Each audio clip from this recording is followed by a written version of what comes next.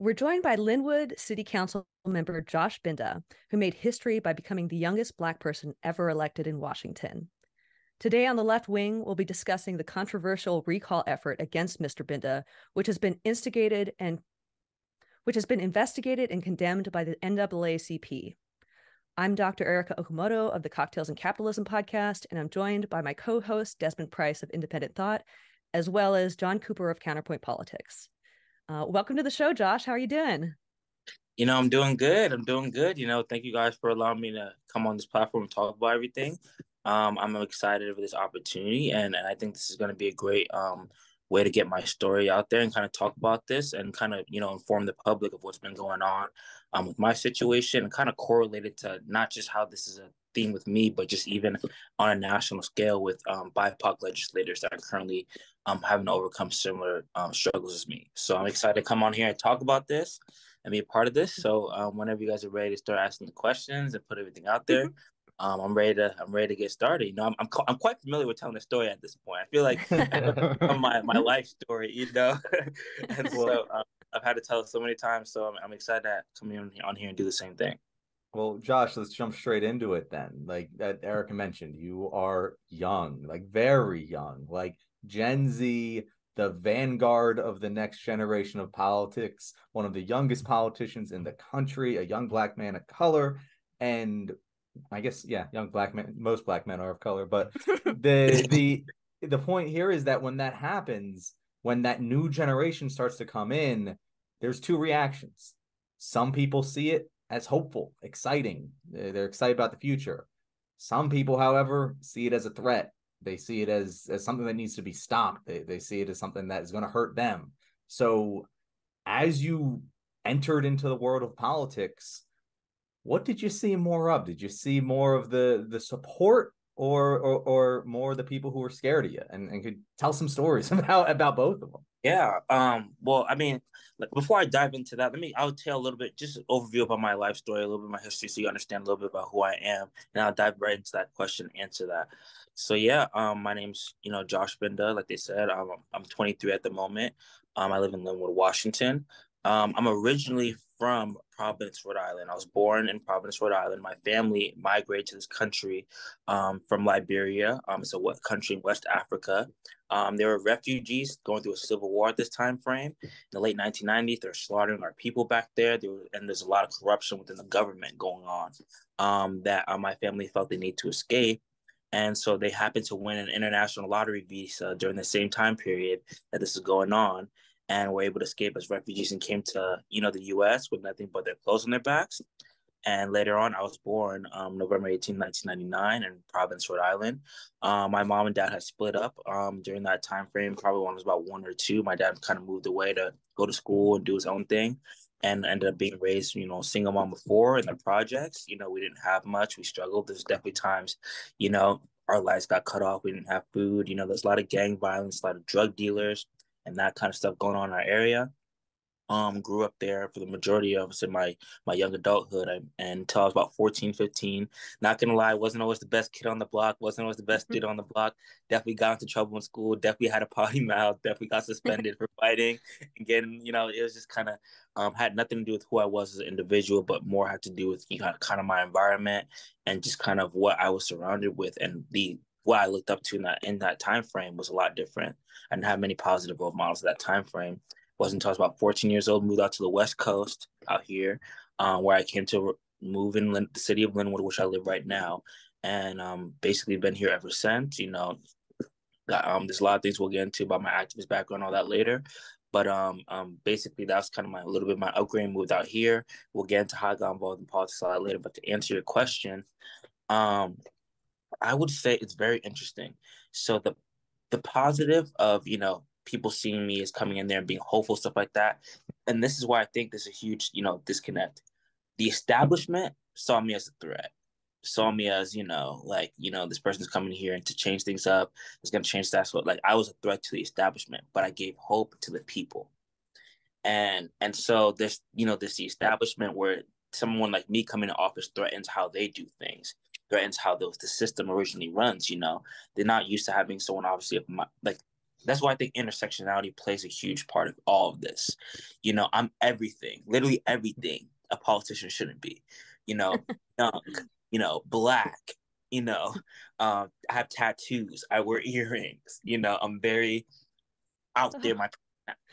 It's everything that's against the status quo of a politician. And to the people, that gave them hope that, wow, like, you can be a regular person and get in these spaces and do these things. And like, that's so cool to see someone that looks like me, looks like my children, looks like such and such in there. But to the establishment, it's a threat, because now it threatens everything they say a politician should be and a politician should act like, and all this and that. So then it threatens their positions, because then people, now they're under a microscope and like, okay, now that we have this person here that's not like us, people are going to compare him to us and see how he does things.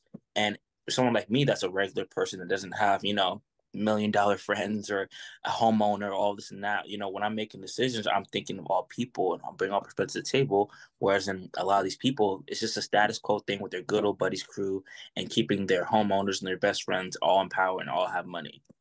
And so I think coming into it, I just realized that the establishment, the people in these positions, all that, saw me as a threat.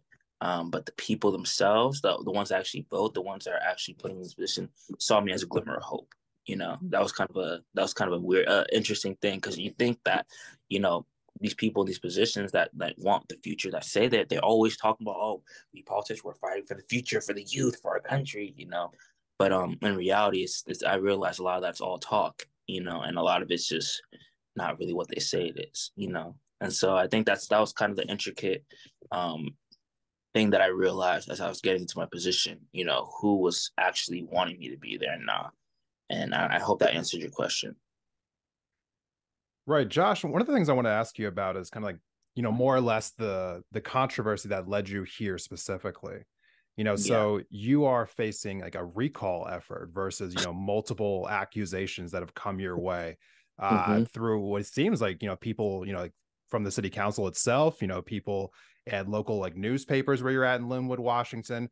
So I want to just get to the bottom of exactly like how this all started, what exactly is happening, what they're leveling against you, particularly like you're being accused of recording a video in City Hall to promote your speaking tour, spending around like $3,000 on campaign funds and personal expenses, posting a shirtless photo on Instagram. Can't be doing that, Josh. And, so I want to ask you specifically, can you talk about... That was what sent them over the edge. that was the nail in the coffin. So can you lay out this full picture for us? Can you talk about, like, one, these accusations particularly, and two, what exactly is going on with this recall method? How did it start, and why do they say that they're coming after you, more or less? Oh, man. This recall effort. Well, let's just start with the controversy. The controversy started before I was even elected. Prior to my history, before getting elected, I was a huge activist, well-known activist in our area in Seattle, Greater Seattle, Snohomish County area. I led quite a bit of protests all across our state. I was a huge leader in our Black Lives Matter movement. I had a lot of community, a lot of support, a lot of momentum behind me. People would come out in the thousands to hear, us talk about these, things that we need to change legislatively, with police brutality, with accountability, with legislative reform on, banning chokeholds and stuff like that. I was a huge leader in that movement out here in the Pacific Northwest. And because of that, as I, once I announced I was running for office, it set a lot of dog whistles to, let's say, a lot of, right-wing Republicans in our area that wouldn't want to see a Black Lives Matter activist, in that position. But they didn't take me serious. When I announced I was going to run, I was a 21-year-old college student. I took a gap year, my junior year in college, to run for office. No political experience. Yeah, no political experience. Didn't have my degree, but just had a passion, a wanting to make a difference, to step up, to be a leader. And had things that I think our community, we needed more representation. We needed someone at the table that was going to actually be a voice of the people. And so I decided, with what I was able to do, with the organizing I was able to do, to step up. And I was challenging a former, incumbent, from a 3-time city council member who had never lost a race. Her name was Lisa Utter. She was a, Democrat, just like Democrat, just like me, we talk about the Democrats a lot on the yeah, channel. yeah, just like me, she had she had her master's degree from like Swarthmore. She was, had never lost a race. She was very well known in her community, but I felt like she didn't have the values of the people at her heart, and I felt like she didn't represent, who we were. So I ended up going up against her, in our election, and I remember, a lot of people thought this kid has no chance. I was out there campaigning, running a very grassroots campaign, was door knocking, consistently, was using social media as a huge platform, because if I was to win this race, I'd be the youngest person of color in state history and one of the youngest politicians in the country. So there's a lot of social media, presence on it. There's a lot of local, news stations and all that covering this race because of, the history that'd be behind it. But nobody had taken me serious. Really, I don't think she didn't put out a single yard sign. She didn't do a single bit of campaigning. To her, this was this 21-year-old, no chance. And so it wasn't until the primary election, which honestly, I remember going to the primary election. I'm thinking to myself, I'm like, man, I don't as much as I was running a very great race, stuff like that, I'm going against the establishment. I'm thinking, if I lose, I just want to lose close. I just want to have a couple percentages, in between us. So if I'm going to lose this thing, I was like, I just want to lose close because, I knew I campaigned hard, but you just never know when you're going against, the establishment like that, what the people's take is going to be. And so to my surprise, when the election results came back, the final election, primary election results was, I won, and not only did I win, I won pretty big. I got 45% of the vote, and there was two other people in the race, and she got 29%, and the other person got 28%. So I won by 16 points in the primary, which was huge.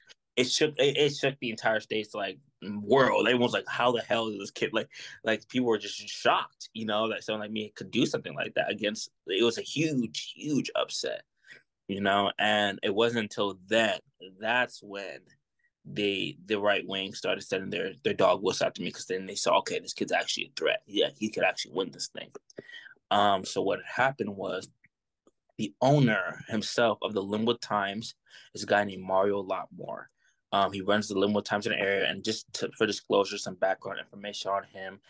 He is a registered Republican. He actually ran for Senate as a Republican back in 2018, lost, and now he runs his little right-wing rag called the Linwood Times in our community. That's what it is. To give himself some sort of authority, whatever. But once he saw that I won the election, him and there's another guy who's a former Linwood police detective. His name is TJ Brooks, and another guy who's notorious for filing Public Disclosure Commission PDC complaints. That's what they are. It's like when they can go into your campaign expenditures and find little things to complain about and do all that. A guy named Glenn Morgan. They started doing a dig deep into my campaign expenditures, into everything about me, seeing if they could find any dirt on me to try and come up with something, because they didn't think I was going to win the primary. And once I came out pretty big, then I all of a sudden became this threat that they was like, okay, this kid can actually win this thing, And so I sat down with my consultant. I sat down with my team. I said, we broke it down. I was like, look, I don't know what's going on. I've been hearing that, and I want to make this very clear. This is my first time ever running a campaign. I don't know nothing about no Public Disclosure Commission or what's campaign related, what's not campaign related. Or my team, for the most part, were high school students. Wow. That were out there grassroots with me. It was predominantly high school students. I think my campaign manager was 21. Wow. And the oldest person on my campaign team was my consultant, who's 40, and he was, running other races too. So it was a very youth-led movement, so none of us knew anything about these PDC complaints and, things we had to stand. So when I sat down with my consultant and we went over, and I think I raised the most out of, even our mayoral candidates in our cities and stuff like that. I think I raised about close to 30 grand for my campaign race, grassroots. And so we went over our expenditures and stuff like that. I was like, okay, we want to figure out what's campaign related, what's not campaign related, just so we could make sure that we were in, coherence with everything that the PDC says, so they can't nag us for anything. And so as we went through and stuff like that, it was okay, these are all considered campaign related. There's this certain amount here that, okay, maybe this is not campaign related, or maybe that's not. I was like, okay. I had no idea, what was deemed not, what was deemed so. And so I made a gesture myself personally to reimburse my campaign for anything was considered non-campaign related. This was done basically 2 months before, 7 weeks exactly, before any complaint was ever filed on me, anything was ever done. We already taken care of. We figured out what was considered non-campaign related and reimbursed our campaign. But because the Linwood Times owner and these guys had been doing their little digging our public disclosure commissions, trying to find anything they could, and I saw that we had reimbursed our campaign for a certain amount, stuff like that. The Linwood Times owner himself, the day of the ballots dropped, which for disclosure, the amount was about $2,700. That was considered non-campaign related that we reimbursed 2 months before any complaint was filed, and the complaint was filed by the Linwood Times owner himself and these buddies. And then the day the ballots dropped, in November, the Linwood Times drops an article, Josh Binda under investigation for upwards of $10,000 in campaign spend, like mysterious campaign expenditures. Like just threw out a number there. And like the whole goal of that was to try and get voters to not vote for me the day the ballots were coming out. And so it was a smear campaign. They were trying to run against me. And so I was getting calls all over the place, like, Josh, what's going on? What's this we're seeing? Linwood Times, are you having? But I was like, I don't know what they're talking about. Like, first of all, like, there's nowhere near $10,000 of anything being spent. And I was like, second, this is already handled. This is already taken care of. We already reimbursed this with the PDC. I don't know why this is coming out when this is already something that we personally handled ourselves, with our own integrity. And so that had happened. Long story short, that wasn't able to stop me. I still got elected, made history, was able to overcome that. But there's a lot of these, like, basically since my entire campaign race up until now, the Linwood Times has been on my ass about any and everything. And like they have not, I don't think they've written a single good article about me, which honestly, like, I expected, I guess.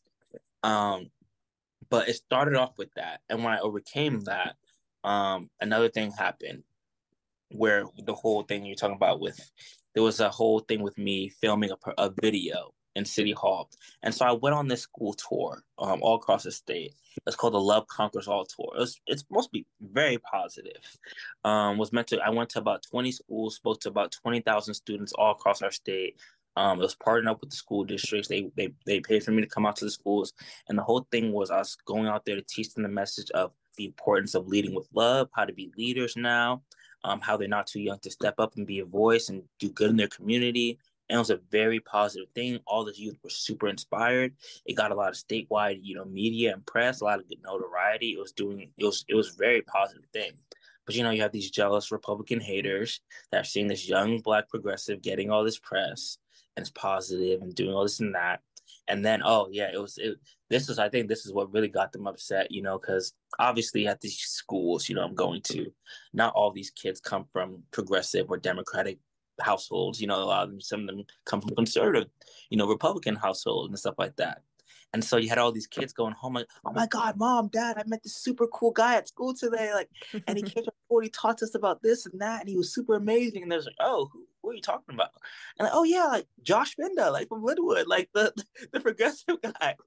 And so the parents would search me up and see I'm this progressive, like Democratic candidate. And then I get emails from some of these parents like, how dare you come to our schools and indoctrinate our children with your progressive values and this and that. And like, we do not have our schools, our taxpayer dollars are not meant for you to come and indoctrinate us, our children, and you need all that bull crap, And so that's what really made them upset.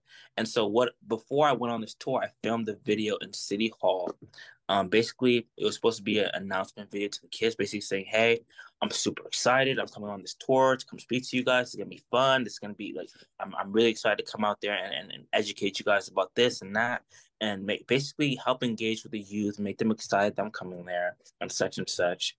And basically, I didn't know, but I found out that why after I'd done this, some of my council members and all of that had meetings with our city attorney behind closed doors to find out if I broke any rules or regulations or anything by filming that video in City Hall. And so I guess our city attorney, I told them, I didn't break any state laws, I didn't break any city laws, but there's one thing in question, like our municipal code. We have a Linwood municipal code. I don't even know what the difference is between that and a rule or whatever, but it's a municipal code that city officials can't use city premises for their own personal gain or profit. And so the whole thing with this was they were trying to correlate the fact that I was getting paid from this tour, which I've been public speaking the last 3 years. This is part of my job that I do outside of council. Like, council doesn't pay us enough to be. I'm sorry, it does not pay us enough. Like, everyone has a job outside city. It's part time. Like our city council. Like, we're not making nowhere near. Like, everyone has to have a career outside, and this is part of my career and stuff like that. And I was already, the contracts with the school districts are already settled and done with. There's no, like, it was already set and done with the schools before this video was even filmed. The video was just alone just supposed to be an announcement to the kids for a mandatory assembly they had to go to. You know what I'm saying? And so our city council, once they heard from the city attorney saying that, I mean, I guess you could try and, see about this municipal code, but that's not something like you have to do. But I guess our city council, once they found out there's something they could nag me for, potentially, they took that and ran with it. And our next city meeting, I had no idea, but our council got there. And then I saw our Linwood Times reporter there and the Everett Herald reporter there, which is another, right-wing kind of media. And I already knew once I saw them, I was like, oh, crap. I was like, oh, shit. I was like, damn it. I was like, what happened? And so they were there. And so basically our city council correlated with them. And at that meeting, our city council voted to take me up for investigation for potentially violating our city municipal code. And then you have in the papers, Josh Binda under investigation for violating his oath of office, or this, like, just complete, Nothing says small town conservative values like getting all upset about a city municipal code, right? Yeah. A city municipal code. And so that was what happened with that. And then the following meeting, it's like they were building up this movement the following meeting after that. So this was around the time I was finishing up my school tour. And so to commemorate to the tour, to all the people I inspired, to everything that had taken place because of such an amazing experience, I got the words "Love Conquers All" tattooed on my tricep here. And to commemorate to the tour, and so I did a photo shoot where it's a side shirtless photo. Which, if you go on my Instagram, I have shirtless photos dated back to 2018. It's not like this is off brand. This is not new for Josh Binda. This is me. I got elected with shirtless photos on my Instagram. Yeah. Like, this is not new of me, And so, and this is one of the probably most least provocative shirtless photos I actually have. I would say those photos are more provocative, if anything. If anything, none of them are meant to be provocative. But if you're gonna choose one, it's definitely not this one. Yeah. And so it was a side shot, that had the word, like, with the "Love Conquers All" tattoo showing, and it showed a little bit of side boob, I guess, and like my upper body, and like a side shot of my abs, and so, and it was in the bio, in the thing, I talk about, how much this tour meant to me and how much I was so inspired. I got the words "Love Conquers All" tour tattooed on me, and it was also supposed to be an announcement for my new public speaking business that I started earlier this year, which is now run through an LLC called Josh Binda Speaks LLC. So it's also like an announcement post of my new business that I announced as well. And for the most part, like, everyone was super happy about it. You read the comments, be like, "Congratulations, this is super amazing, dope, this and that." I'm like, people are receiving it pretty well for the most part. And then the following Monday, I see on the Linwood Times posted, Josh Binda sexually promotes himself to minors to promote "Love Conquers All" tour. And then I'm like, are you fucking kidding? Yeah. Wow. But are you like, really? How does your mind go to that off of a side shot of a shirtless? I don't understand how that even was processed. And if you read the article, they were just too turned on by it. All those people that were outraged. Somebody's wife or I don't know. Somebody's wife was probably turned on by it, and he got offended. I don't know. So let me just recap all this here. You had a picture that you posted of yourself on Instagram, and they accused you of indoctrinating children for posting a shirtless photo. The money that the money that they claim that you spent, you ended up going back and reimbursing that, right? 7 weeks prior to even being a complaint, right? Like almost 2 months. And all these hit pieces are coming from the only newspaper in town owned by a Republican. Owned by a Republican, Linwood Times owner. And so what happened once I posted that shirtless photo and stuff like that, and they came out with that article. The following week, there was like a group of 6 Republicans, where half of them weren't from my even town. Well, I forgot to say, in the Linwood Times article, he writes public outcry. There wasn't no damn outcry. It was like if you go to the actual page, there's like 3 people talk about, oh my God, this is inappropriate, this is unacceptable. Like, and there's like 2 likes on the comment. And he tried to make it seem like it was some public, and you read the article, the references he used are his buddies. Oh God. Like, it's just like this, like they're like creating this outcry that doesn't exist. Like, you go to the post, you read the comments, nobody was offended. Like, and so the next week, on our city council meeting, there were 6 Republicans that showed up, half of them not from Linwood, with T-shirts saying "Resign Binda now" and the Black Lives Matter logo. And they come to city council, and one by one they come up there and talk about how much of a disgrace this is, how much I'm asking kids to tattoo their names on their bodies, how I'm I'm sexually provoking myself to kids. And I'm like, first of all, kids can't get a tattoo until you're 18. There's no like I'm not asking no one to get like that. Like, there's no way it's illegal. Like I'm like, okay, you guys are going, I don't know, crazy. Wow. And somehow from that meeting ended up making it to our statewide news and stuff like that. That there's these parents infuriated about me. It's called Cairo 7 News. It's a pretty statewide local news here. And ended up making it on there, talking about asking me to resign and such and such. That's where this whole movement really started.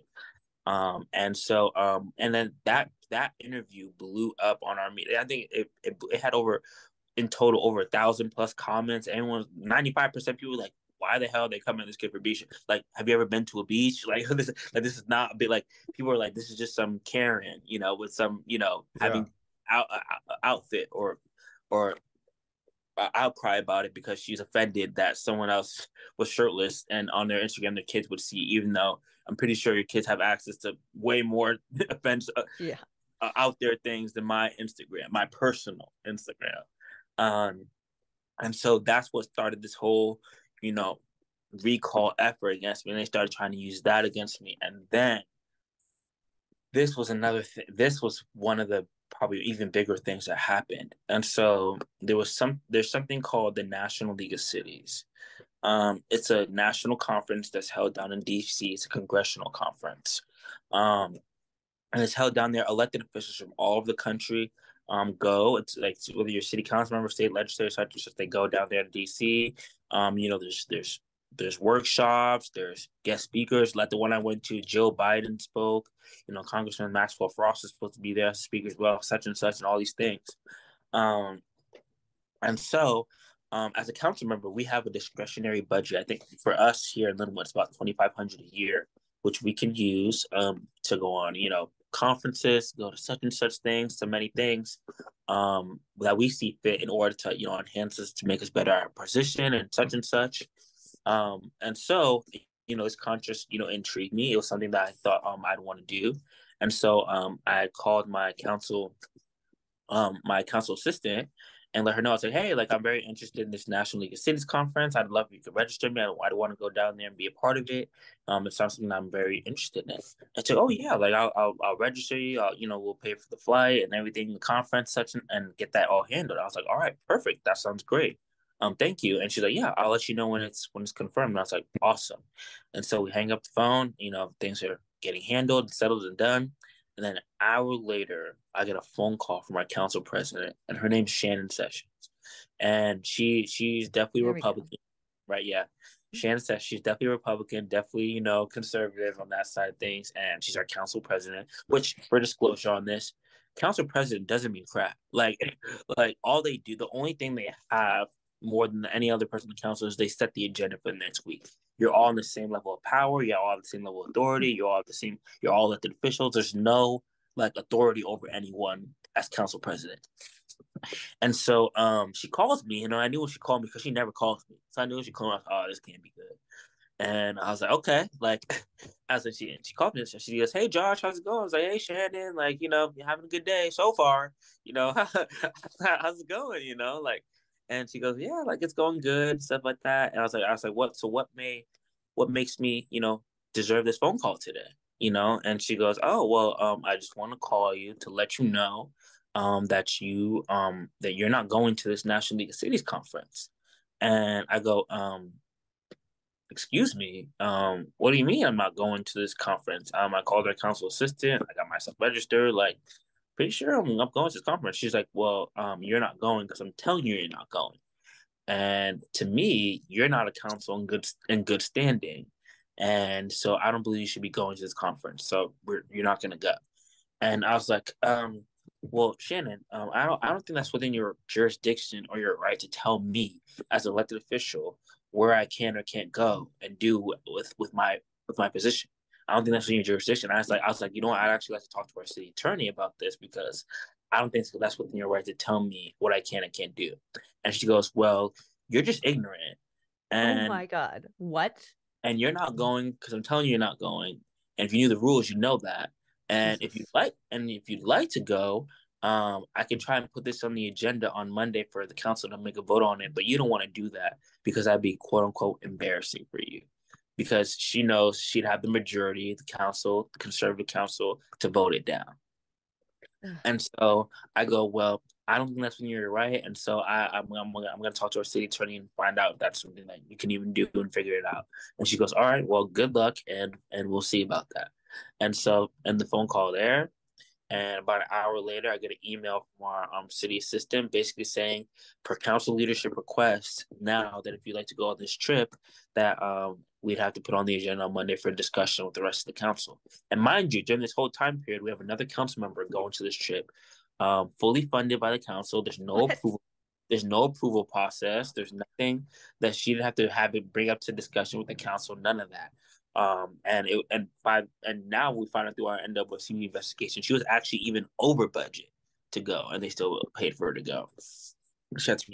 And so I was under budget. And so because like I was for such a short time frame to go to this conference and all of that, like I was like, you know what, like I don't want to have to go through the process of the city attorney and do all of that. I'm just going to register for this conference. I'm going to do it myself. I'm just going to handle it on my own, and I'll figure out the rest later. So I ended up registering for the conference. I paid for it all up front, out of pocket. Paid for the conference, paid for my flight, paid for everything. And I didn't tell the rest of the council. I didn't tell the council leadership. I didn't tell anyone about it. And so I just did it on my own, and ended up going down to DC. And so I went down there without, the council knowing what I wanted, because they don't have to know. I'm an elected official. I'm going to tell you what I'm doing. You know what I'm saying?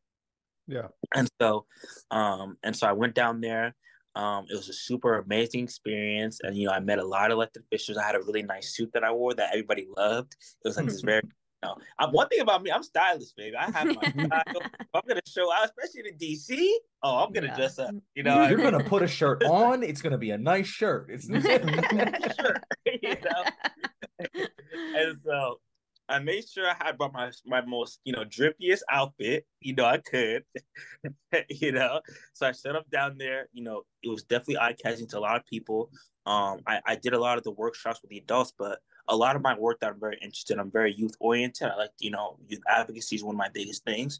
So while a lot of most elected officials were there were also, low percent battery there. While my other percentages were there were also youth delegates from all across the country that were there as well at this conference, and they had their youth like workshops and youth meetings, stuff like that. So my interest, I was like, you know what, like I actually want to be more around the youth. I'm tired of these old politicians and all this stuff. I want to see what the youth's doing. So I ended up going down there, where the youth was at, participating in their workshops and stuff like that, and taking part of all their things they had going on. And ended up meeting them. And a lot of them, like, they started loving who I was. So, oh my God, like, you have a really dope suit. And like, I started talking to them, like, man, how old are you in your politics? I'm like, yeah, I'm 23, stuff like that. And I was able to, I understand that generation very much well. So I'm not too much older than them. So I was able to correlate with them, understand what they were going through, kind of talk to them about everything I was doing. And they just felt really inspired by me. And so I was able to connect with the youth a lot while I was there. And so, like I said, this is what was really cool. I think this was what really pissed off my council while I was there. So originally, for the youth delegates closing section, the congressman from Florida, Maxwell Frost, was supposed to come down there and be the keynote speaker for them. Something had happened, something had tripped up where he no longer could come. And so they were kind of like, I was kind of in their group where they were kind of discussing this, like, oh yeah, Maxwell Frost can't make it and such and all that. I said, man, we need someone to replace him. And I was like, oh, well, I do a lot of public speaking, and I'm also a Gen Z elected official, youngest in my state. If Maxwell doesn't come, like, I'd more than happy to take a spot. And I said, oh my God, like, yes, like, we love, like, if you could come up there and, like, and speak. If he doesn't send us an email by the end of the night, tomorrow we'll make sure you're the guy. And so that night, I went back to my hotel. I was praying. I was like, please don't come Maxwell. Please don't come Maxwell. I was like, I loved it. It was like a hit or miss. I was like, I want to meet him, but also like, I want this opportunity, Yeah.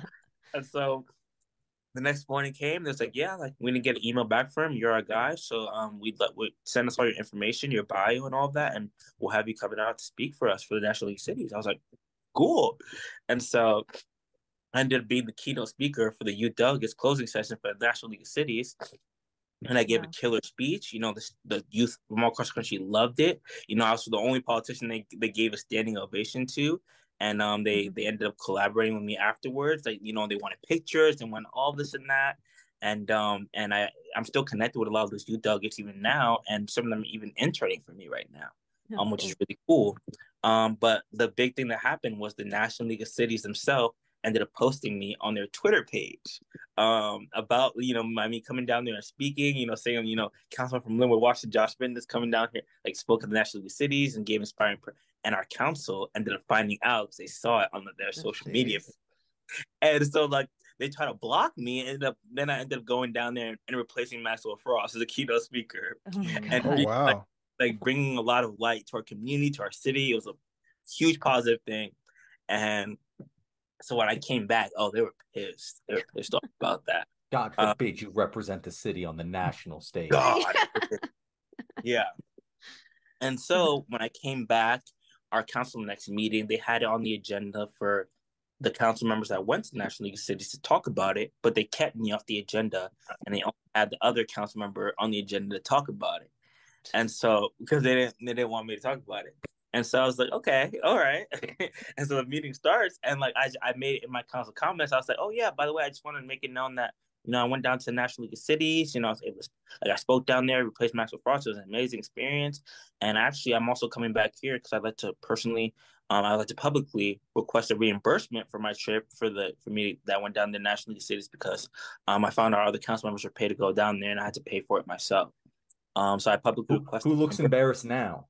Mm-hmm. And so I publicly requested this reimbursement, and oh my gosh, our council president was pissed off about it. And so when it's her turn to speak, she goes on there and speaks, and she's like, I just want to say that Josh Binda was not approved to go down there to the National League of Cities. He will not be getting reimbursed. He wasn't a keynote speaker down there. He was at most maybe a panelist, but he was not a keynote speaker. And that he went to DC for his own selfish gains, coming back to request taxpayers pay for his trip and all of that. And so she was publicly saying all these things. And then it ended up getting into our local paper, and from our local paper to our statewide media. Josh Binda goes on personal trip to DC and coming back requesting taxpayer dollars to pay for his trip. And so there's then the whole thing going on with that. And this is all misinformation, all lies. And I sat down with our city assistant, our mayor, and I said, we went over our travel policy and everything. And our travel policy, it says to each council member's own discretion. They go to wherever meetings they want to, wherever conferences they want to. There's no approval process. So she basically made up this lie, made up all this and that I went on this thing and all of that.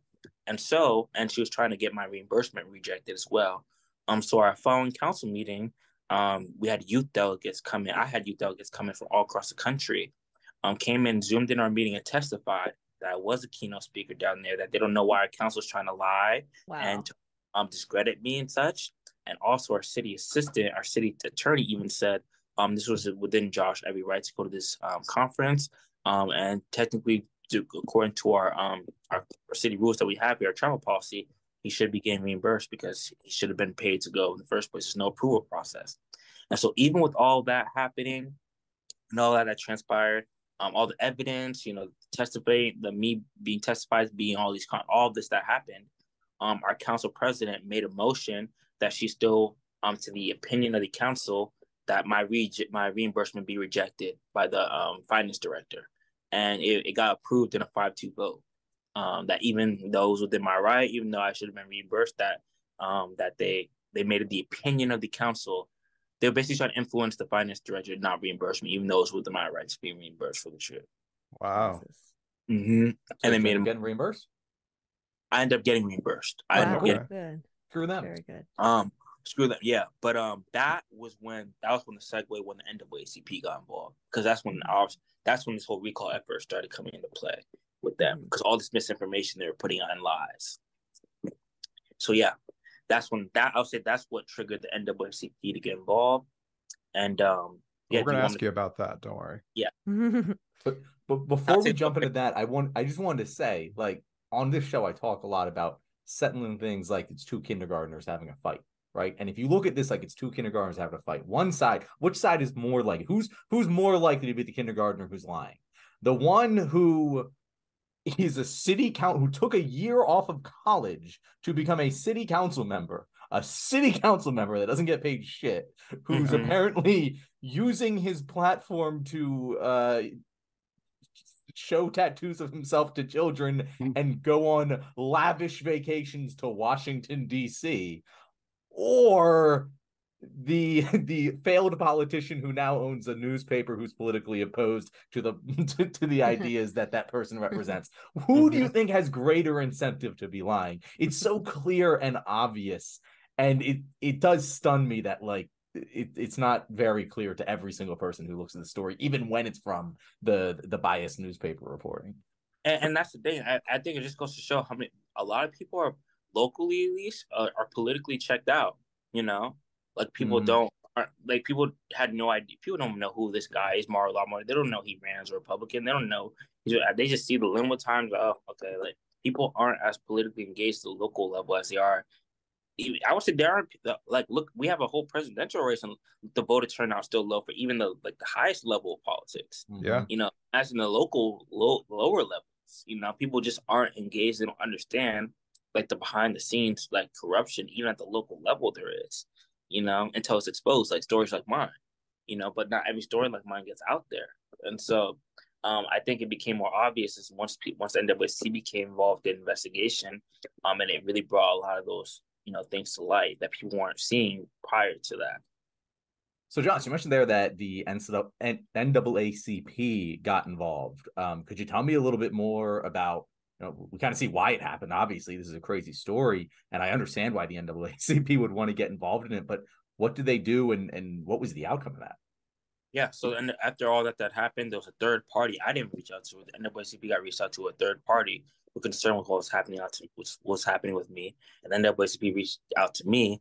And after I kind of broke down to them what had been transpiring, what's been happening, the NAACP said, "All right, we'll take this and we'll investigate it." So what the NAACP did was they did a public records request from all council members, all their emails, all their communications within each other, within all, just in general, over the last 2 years.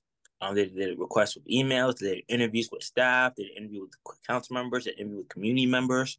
They did a whole investigation to find out what was happening and if there's any targeting or discrimination that was happening towards me. And so that's kind of what happened and what transpired, what we found through that. There's actually emails dated even 2 years ago.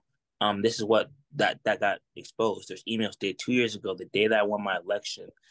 Basically from my council president, Shannon Sessions, to the entire staff, to the entire council, basically saying, okay, now that Josh Binda has won his election, because they didn't expect me to win, we need to start the process of setting up an ethics committee, an ethics board, basically that the same they weaponized against me 2 years later. Because they were she didn't like the fact that they didn't expect me to win, and she liked the fact that I got elected. And so they were already plotting how they were gonna, you know, weaponize their attacks against me the day that I got elected. And there's email chains of her spreading misinformation in media about me, about this and that, and just putting out lies to that later got published about me, that further discredited me and what I was doing. And so through the investigation, the NAACP concluded through that, through the emails, through the interviews, through what they found with our city policy, our rules, and our regulations, and all the things that she had broken, and they had broken as counsel with that there was a clear targeting and effort against me, collaborating within our council, with the media, and with these people, this recall committee, which the recall committee is actually led by a guy that was a former Linwood Times employee as well. His name is DL, and he also ran for state senate as a Republican in 2018, lost, and city of Linwood council, my position, in 2019, and lost. And so Linwood Times just loser central, isn't it? It's a bunch of hating, failed Republicans that are trying to take me out because they couldn't do what I'm doing. Yeah. And then you have people, yeah. And so basically, the NWSP, we held a statewide press conference, and we'll state media all over the place and everything like that, and we basically exposed all the information and concluded that I've been targeted and discriminated against as a plot by my council and certain media outlets and people to unseat me as the sole progressive on our council. And so that was what was concluded from the investigation. It was a pretty long investigation. It took a couple months, and it was honestly sad to see the information that we got from that. And then also we had found out recently, currently, our council president, her husband and treasurer, was donating to the campaign to recall me out of my office. They donated almost about a third of their funding was coming from the vice president to call me out of my position. And so it was a whole collaborative effort from people in the establishment and these recall people, failed Republicans that were upset that a young progressive person like me won my seat. I just wanted to quickly add that I learned that Shannon Sessions, City Council President, is a former police officer who has her own nonprofit that partners with local police, and she uses her position in the city council to advertise and basically make these connections. So these accusations that she is lobbying against you about using your position somehow to profit personally, when they're talking about basically nothing, no profit there, it's so absurd on its face when you hear the kinds of stuff that she's actually engaged in personally. And she's the only, from what I've heard, I'm not facts, but from the last I heard, she's the only paid staff in her nonprofit, in her paid position. She is. She is. For this for her nonprofit she's running with the police. And then you have a former Linwood police detective that filed a PDC complaint against me, and also is helping lead the charge for this recall effort. So who do you think's all collaborative? It's all, it's all their inner works, Totally. Well, this is a great kind of segue to a kind of more positive topic about just your activism that you've engaged in. I just wanted to ask you about how, before running for city council, you were a Black Lives Matter activist. And I was wondering if you could tell us how you got inspired to kind of organize BLM protests and rallies, and how that activism kind of led you to the position that you're in now. Man, okay. I tell people all the time, I never saw myself as an activist until I became, you know what I'm saying? Yeah. Like, it wasn't something that I like planned or stuff like that. I just felt in my core heart, when I started seeing things, I guess once I got awakened to how unjust our system is, specifically our police system is towards BIPOC individuals. There was something in me that couldn't stay away from it, that couldn't ignore it. For so long I felt like I just continued to live my life, and I knew what was going on was wrong. I knew that I saw was wrong, but I didn't feel an urge to make a difference, because I guess I thought I was too young, and two, I didn't think that my voice really could make a difference in something that's so worldwide. I mean, not worldwide, it's countrywide, like a problem. I was like, what am I gonna do? But it wasn't until that I truly felt it in my core, especially with the whole George Floyd situation that happened. You know what? I can't sit back any longer. I don't care if I go out there and if it's just me protesting, if it's just one voice or 100 voices, I want to do my part, to be a leader in something like this and be a voice in something like this. In high school, I was a leader all around. I was a state track athlete. I was a football captain. I did so many things that were leadership wise. And I think for me, once I saw something like this happening, and something that actually matters in the world, that actually makes a difference in the world, it was hard for me to see, my fellow brothers and sisters out there advocating, fighting for it, and me being like, I'm at home. Okay, I'm going to be safe, and honestly, a big part of my personality, who I am, I'm just a risk it all kind of dude. Awesome.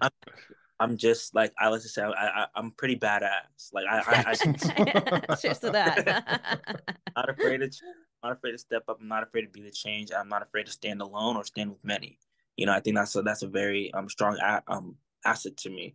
And so I think I decided that I wanted to be a leader. I wanted to step up and be a voice and be a change. And so I remember organizing like my first very protest. It was in a very white supremacist town, that area, Snohomish. And I did not think many people were going to show up. I didn't think many people were going to. I remember going down there and thinking, I'll be happy if maybe even 50 people come, maybe, or less, show up to this, because we need to fight. We need to make our voices heard. If for too long, our voices have not been heard or brought to the table, and things like this has been happening. Obviously it goes back to Emmett Till, it goes back to now, like it's still happening, And so every generation, I feel like, has had a leader step up and be a voice to keep things going, to people step up to be a voice. I was like, our generation, we need that. My generation, we need those voices now. That's the only way things are going to propel forward.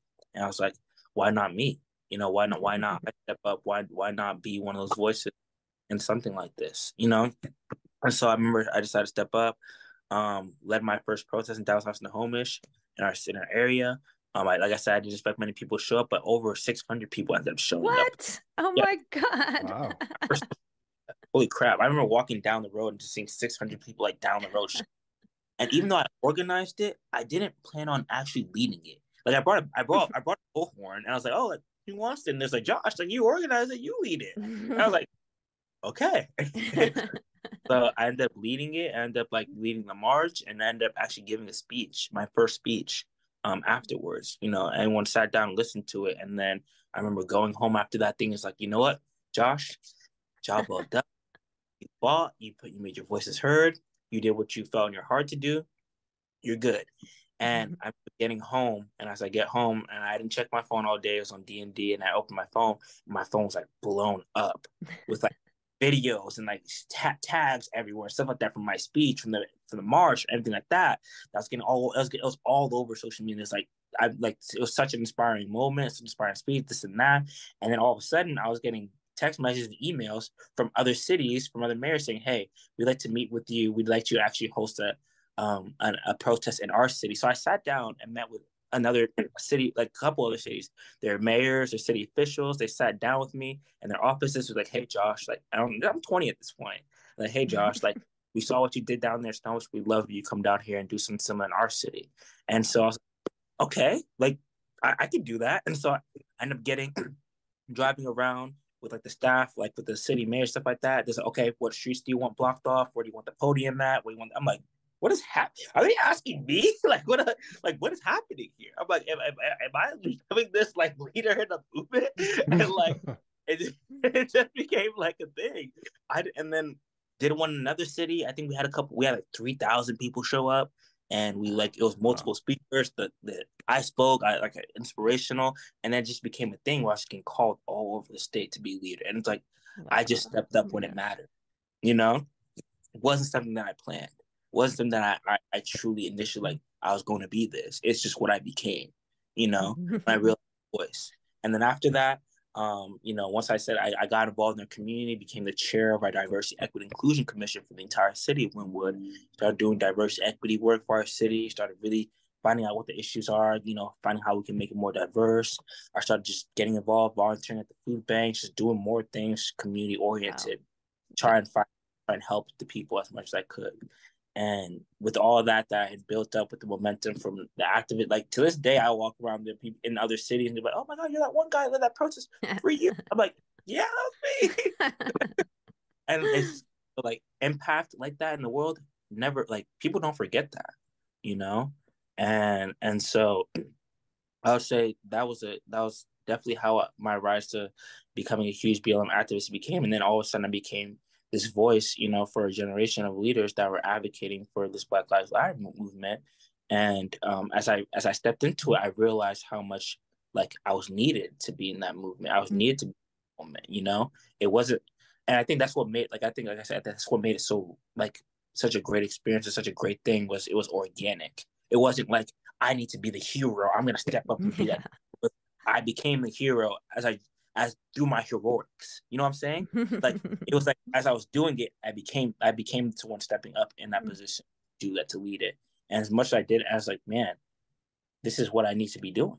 You know, this is my calling. This is what I'm supposed to be. This is where I'm led to. You know what I mean? And and a lot of the things I advocate, I started all of a sudden having sit down, you know, Zoom meetings with our state legislators talking about police brutality bills and bans. They're asking me what I'm like, how the hell did I end up here at 20 years old talking with our state legislators about, you know, how they can make their police brutality bill bans better? You know, like, holy crap. Shows how clueless they must be. Yeah. And so they ain't clueless. They're talking to Josh Binda, man. Yeah, it's not clueless anymore. Yeah. And so it was very organic, and it was very in the moment. But I stepped up when I needed to step up and became what I was meant to become, which led to me being where I am now. Like I said, even me running for office, it wasn't something that I planned. It wasn't something that I knew I was going to be. I didn't know how to campaign. I didn't know I was even going to be a great legislator. But as I stepped up and as I kept doing it, I was like, man, I'm built for this stuff. Like, I know, I don't know how I know how I'm doing, but I know how I'm doing it. Like, I'm doing it. You know what I'm saying? Like, it was one of those things that felt natural. You know, it felt like it was meant to be. You know, and I think that's the best way I could describe it. You know. I love that. I mean, and I love how it really makes the work that you've done and the fact that you just stepped into it without like premeditation really makes it much more accessible for other folks to kind of hopefully follow in that path, because it's so important that younger folks get energized and get plugged into being change makers in the world and being leaders. Yeah. But what but I was just going to say that story is so inspiring, and that's exactly why all the shit is coming down on him in order to tell the other people who might be inspired to do what he's doing, hell, you don't want to work, you don't want to do this, we'll put you through this. And Josh is doing a great job of saying, well, I can take it. And it's very inspiring to everyone. I can't imagine anyone listening to this story and going like, I can imagine them disagreeing with your politics. I can't imagine them disagreeing with you as a person. I appreciate that. Yeah, well, it's inspired a lot of people. I still have countless DMs and messages of young and old people saying, "Man, I'm just an inspiration to." Like, it's one of those things that I think about it as someone that's 23 and stuff like that. It's hard for me to be inspired by other people. You know what I'm saying? Like, I think it's like all of us, like, we all see each other as humans that do stuff like that. So to find another person that inspires you, especially for me being as young as I am, to be an inspiration to young and old people, to say I'm inspired by you, it to me, it speaks volumes more of who I am and what I'm doing. It's a lot bigger than me. It's not just about, this is just me, Josh Binda, getting on the city council and doing the work. It's about what I represent. It's about what a demographic of people that have been, you know, shunned, that have never had a voice, that never had like a place at the table, finally feeling like something gives them hope that represents them. You know, that like, it's all about hope. You know. And I think that once you can instill that hope into people, you instill inspiration. It's a lot more. I think that's why I'm a huge threat, because I realize a lot of these people in these positions, they're regular Joe Schmoes. No one even knows who Shannon Sessions is from Limerick. Like, nobody knows who she is. Like, in the real, even in our own city. But then I can go to multiple cities and people know who Josh Bennett. It has nothing to do with the position. It has to do with the hope and the inspiration you bring on people. That's what sticks. That's what's powerful. Titles, I realize titles aren't powerful at all. Most people don't even know who are freaking senators and representatives here in our city, but they know who Josh Bennett. And that when I realized that, that's why I'm such a threat, because not only do I have a position of power, but I also have something that's way more powerful than anything a title could be. And that's like, I'm inspiring. I bring people hope. I bring people a sense of like that's something we want, you know? as a genuine thing, and not just a vote. I'm not just a vote on a ballot for people. When people vote, like, are genuinely happy to vote for me because they're like, this person's gonna be a difference maker. You know, that's what they're scared of. That's really what they're scared of. And so yeah, that's a little bit more into that. You know, when you can bring that out of people, when you can inspire people, you can bring change to this world. I wholeheartedly believe that. And change that some people want, change that some people don't want, but it's change that's necessary. That's how I see it. Hell yeah, that's beautiful. So beautiful. That was a little poetic. I give it. when you said you got sometimes, I forget exactly what you said, but you're like, sometimes you got to stand alone in order to stand with others. That was damn poetry. Definitely poetic. We're gonna put it on a shirt for you. Please do. Josh, I was just wanting to ask you why you think it's so important that you fight back against these accusations and this recall effort. Because they ain't true. Totally. Totally. I'm sorry. Yeah. Well, all right, let me say it. Because they're not accurate. And clearly I think this is something that I've realized, like I said, it's a lot bigger than me, why I'm doing this. Honestly, like I said, I could resign today, walk away from politics, and make way more money and do a lot more. I'm 23 years old. I can go back. I could do a lot more with my life, you know, and just walk away from this. But because I've realized how big this is, how much bigger than me, what I'm doing, what I represent is, if I walk away, if I let these people think they can do this to me and take me out as the youngest person of color ever get elected, stuff like that, all those people that are inspired by me, it's gonna people are gonna lose hope. You know, it's gonna change things. It's gonna make people feel like people that look like me, that act like that are like me can't be in these positions, and that's not true. Me being in this position, seeing where I've done more than my jobs even had me. I've gone above and beyond. I've been incredible at my work, actually. I think that's part of the reason why I'm such a threat. But because of that, it's also made me a target, you know? And because of that, people need to see that people, like, you can't just do this stuff to us, because this doesn't just happen in just the political world. This happens in corporate, this happens in all types of business, all workspaces. People of color feel, you know, they can't stand up for themselves because of what the retaliation is going to be, you know, when they actually have to stand up and be a voice for all the things they go through. So they put up with the abuse, they put up with, you know, the targeting, they put up with, you know, the shunning, they put up with all these things in their work field, all because they're scared to lose their position, you know? And like I said, I'm not scared to lose my position. My influence goes beyond politics. So I'm a fight. I ain't paying you shit anyway. You know?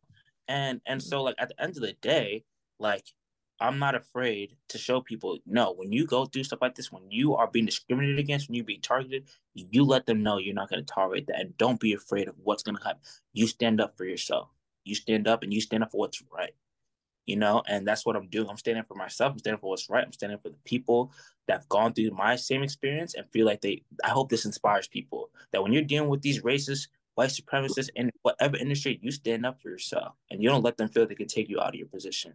And you don't let them feel and you know your value enough that even if that somehow does happen, you know you're going to do something bigger and better for yourself because you're valuable.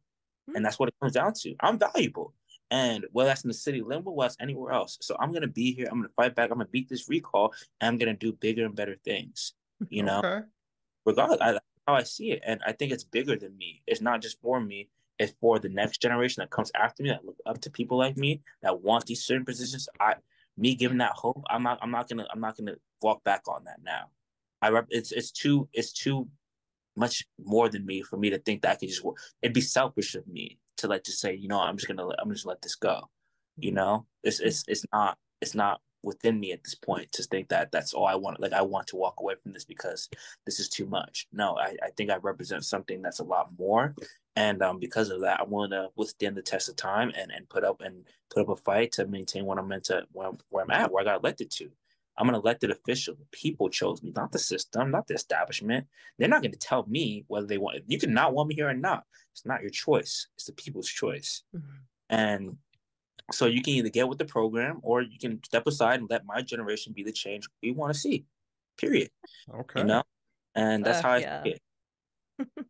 You know, it's amazing when I first came across your story, and we want to send a shout out to our friend Sadia, who, you know, first put out the video, and that's how I came across your story originally. And I'm just floored at all the different things that you have to experience. You know, I mean, you told me that you've been stalked, you're getting hate mail. There's a car driving around with a mobile like billboard on it. Mobile billboard. It says recall Binda now. They have their T-shirts. Yeah. Recall their website. You know, you have your car got stolen. Car got stolen. Like so many things you've had to put up with. And now there's this recall effort, right? Which they're trying to gather signatures in your community. They need 3,000. And if they get it by December, there's going to be a special election held in February, right? So you are personally trying to raise funds to defeat this recall effort. Can you, like, as we're closing out here, can you tell us a little bit more about that fundraising, particularly you're trying to do for this? Yeah, so basically, just to say, I ran a very grassroots campaign my first time around. You know, I don't have, big donors, that I can rely on. You know, I'm 23, still a pretty young person. Most of my friends are broke college kids, And so, for me, I'm fundraising right now just in case that I have to run this campaign, this recall campaign in February. I'm gonna have to basically campaign all over again, which is gonna cost money. Send out flyers, yard signs, do a whole bunch of, press and paid stuff out there to make sure my name's out there for my constituents to vote for me. And so right now I'm fundraising. My website's retainjosh.com. There's a fundraising donation link on there. You can donate. Any amounts help. It would really be helpful in my situation to help me basically retain my seat here. And so that's what the whole fundraising aspect is for, is to prepare me to go up against potentially I have to run another campaign basically. Okay, and yeah, that's definitely important for anybody who's listening. Please, we'll have a link in the description of this episode for those who want to go ahead and donate to the fundraiser. Josh, thank you so much for coming on the show today. We really appreciate it. You are actually our first elected official coming on the show, so we appreciate you gracing the left wing like that. And best of luck to you trying to defeat this recall, and hoping to get you back on the show in the future. Oh yeah, I would love to, and thank you guys. It's an honor being, y'all first elected official. I'm hoping that I'm one of the first few of many, and I'm hoping you guys continue to grow and use your platform from things like this. So I really appreciate, you guys' time, effort, and yeah, this was really fun, and really great opportunity, and I'm just grateful. So thank you guys.